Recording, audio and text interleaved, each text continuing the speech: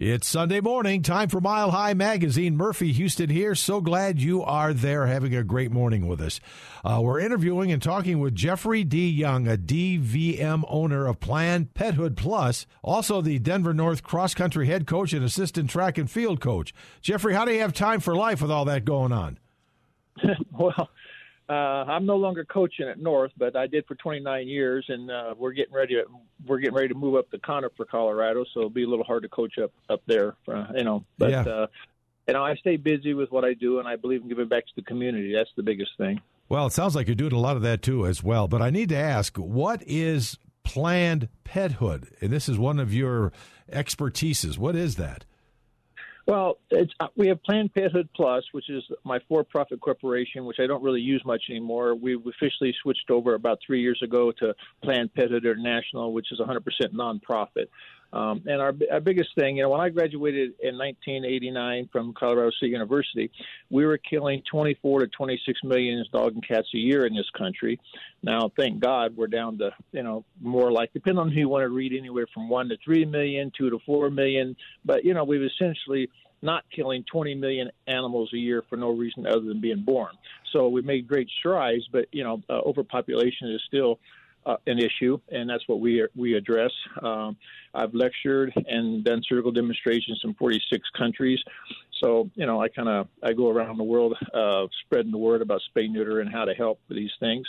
But in the end, in America, it seems like economic euthanasia is the big thing. Only about 40% of Americans can afford current veterinary prices, so too many animals are put to sleep for no other reason than they can't afford to fix a broken leg or to take care of something like diabetes. Wow. Yeah, it's a tough time for that for sure. But let me ask you, let's just back up a little bit here, Jeffrey. Planned Pethood, is that different? You're still a veterinarian, correct? Yeah. Yeah. So you have a clinic. In fact, we're going to talk about that. You got a big opening coming up. So this is part of that clinic, this Planned Pethood? Yes. Yeah, that's the name of our clinic, and we're in Wheat Ridge right now. We're moving our whole facility up to Conifer with the idea of really making it more. I've been doing this for 30-some years. I really want to teach more students. We're working with students from 6 different universities right now. I'd like to get up to 26 different universities, but give them hands-on experience with spay neuter, basic surgical techniques, and teach them some other tricks that I've learned along the ways. Well, a guy with that kind of experience, you probably have a lot of information to share, don't you? I like to think so. I've done over 200,000 surgeries, probably more than most people walking the planet. But, yeah, I would think so. Holy cow, that's a lot. So tell me, and I'm a pet lover. I have had many dogs. I got a dog right now. Why is spay and neutering so important? We hear about it, but why is it so important? Well, for a variety of reasons. First, I think it's a social responsibility thing, especially with cats that get outside because they're so prolific in breeding, and we have a real cat overpopulation. With dogs, it's important in that once again we have surplus animals. And some states are better than others. Colorado, we're blessed here, and we've done a really good job with overpopulation. Some of the rural environments are still a little bit tough, but overall, we've made some great strides. And one of the biggest things besides overpopulation, which just becomes a waste of animals being euthanized for no reason other than being born, is they live longer. That's the bottom line. Every longevity study ever done on dogs and cats, cats live 3 to 5 years longer on average, dogs 1 to 3 years longer on average. So you end up with a healthier animal with fewer behavioral problems, and I think that's real important. Well, everybody in our neighborhood has a dog. So it seems they're always out walking them and taking really good care of them. And that's such a big part of the process you're talking about, though, right? This whole Planned Pethood, it's a big part of it.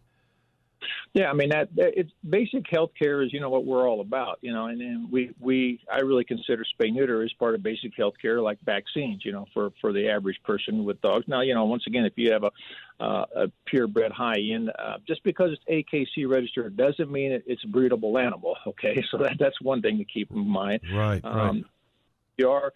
Too many backyard breeders get into breeding, and as soon as they have a dystocia problems, animal has problems giving birth or some other issue, they don't have the money to deal with it. Professional breeders are professional breeders, and you should leave that. Being a backyard breeder, there's not a lot of money in that. Any good breeder will tell you there's not a lot of money in breeding animals, if you're doing it right. Right. Well, being in that business, though, you really got to have some knowledge. You just can't all say, well, I think I'll become a breeder. There's a lot more to it than that, right? Yeah, and that's what happens so many times. And then we have so many of these bully breeds that are being miniaturized and stuff, and, flat-faced dogs, the brachiocephalics. I mean, we're just breeding horrible animals that just have, horrible lives. I mean, they're just, they're miserable their whole lives. They have all these genetic issues, and we're just seeing so many of these out. And that's from people getting ideas, let's just cross these two and see what happens, It's real irresponsible, and in the end, it's not in the animal's interest at all. No, I wouldn't think so. But you do see a lot of that because you get these golden doodles and all these fancy names. And how does that all happen? I mean, how does that resolve? Yeah, education. I think, the biggest thing I've came to the conclusion of early in my career is that more than anything else, doctors, human and animals, should be doing a lot more education. I've always done lectures in schools and stuff, and lectures to other veterinarians and groups and humane societies. And I just think, it's about educating people. I really believe I basically believe people are good at nature, and they try to do the right thing most of the time. Most of us do anyway. Yeah, I agree. And, and if you give them the right information, they'll make the right decision. They just got to get the right information. Yeah, exactly. But you bring up a really good key point here. In fact, you mentioned it earlier, that people are euthanizing their pets a lot more, maybe because they can't afford the veterinary care. Explain that a little bit.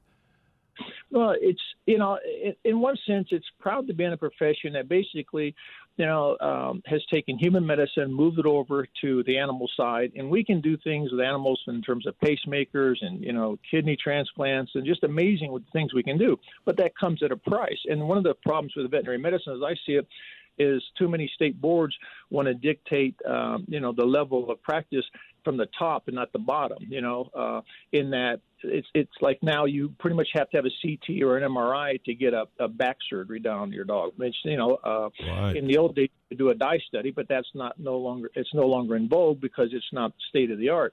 Well, it still works, and if you can't afford one, well, then you don't do the other because someone may not like it, but then you don't do anything for the animal. So I don't know. It's a real catch-22. I don't see how, as a profession, we can say, look, this bone surgery is going to cost you $8,000 or $10,000 or $12,000, or this Explorer is going to cost you $8,000.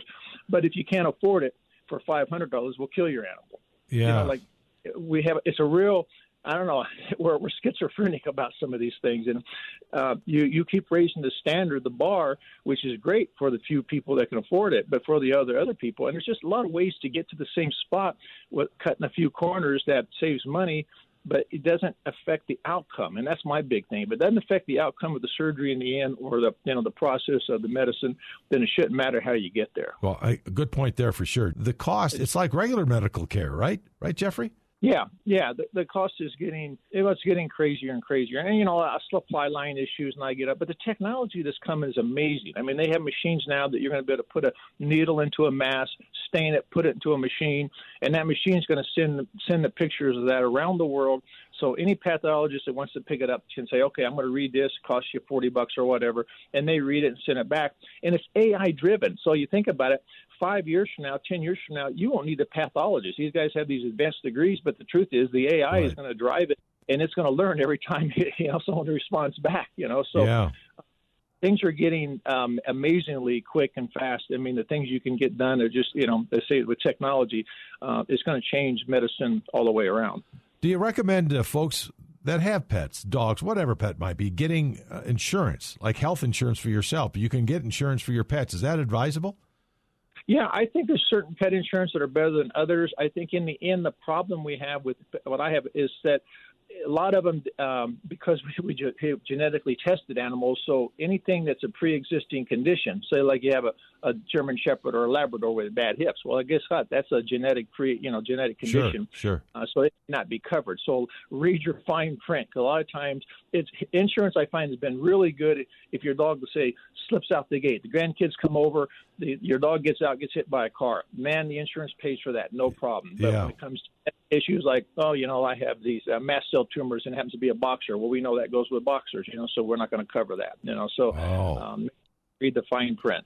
I do a lot of work for the Dumb Friends League here, and they say a lot of people, because the topic we're talking about here, instead of euthanizing because they can't afford the care, they give them to the Dumb Friends League or some kind of a shelter. Is that advisable? Do you think that's a good idea? Well, that's the same. We adopt, around 300 to 500 animals a year through our clinic, and the vast majority of those animals have been, left here, like parvo dogs that people don't come back for, or something that's hit by a car and they just don't want to deal with. It may take a 3 to 6 month healing period.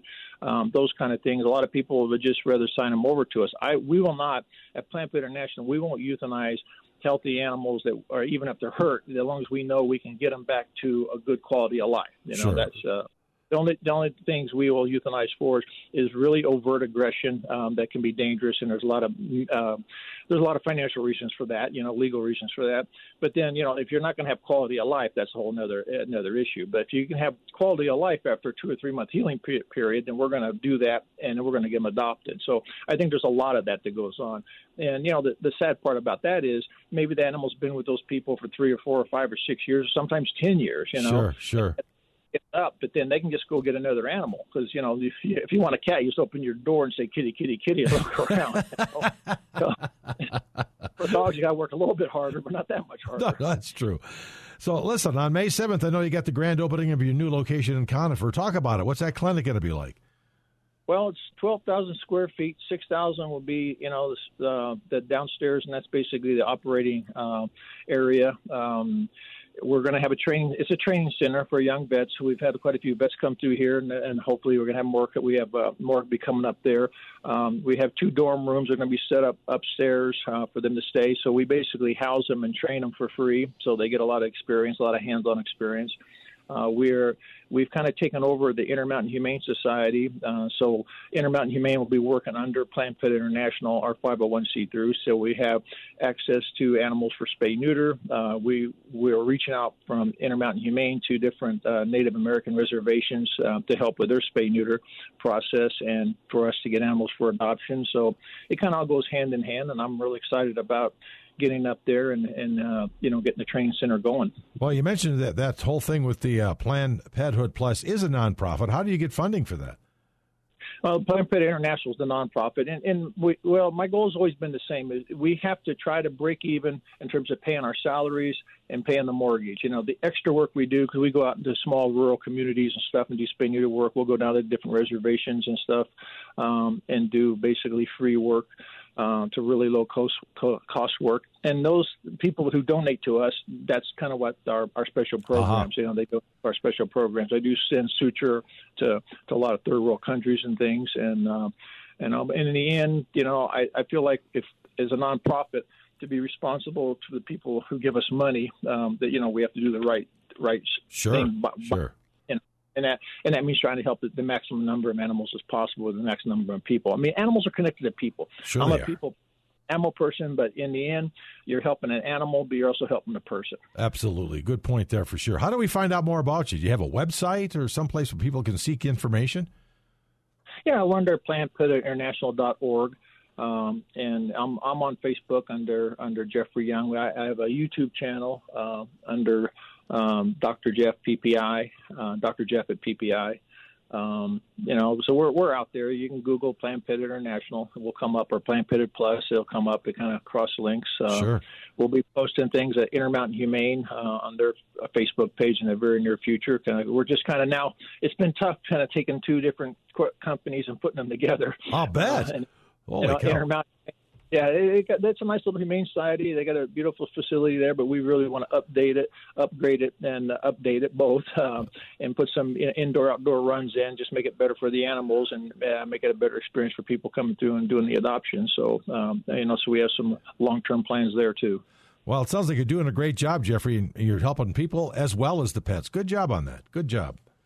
Well, thank you very much. Really appreciate it. Well, thank you for coming on Mile High Magazine, and we'll be in touch again, too, because I'm a pet lover. I've had many, many dogs, and I love a dog. We have a little guy now named Bear, and he runs the house. You know how that is, right, Jeffrey? They run the place.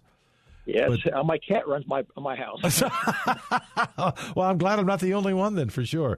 And again, thanks for coming on Mile High Magazine. Keep up the good work. Thank you very much. Really appreciate it. Yeah, you bet. And you guys hang on now. It's Mile High Magazine. I'm Murphy Houston. I'll be back with more.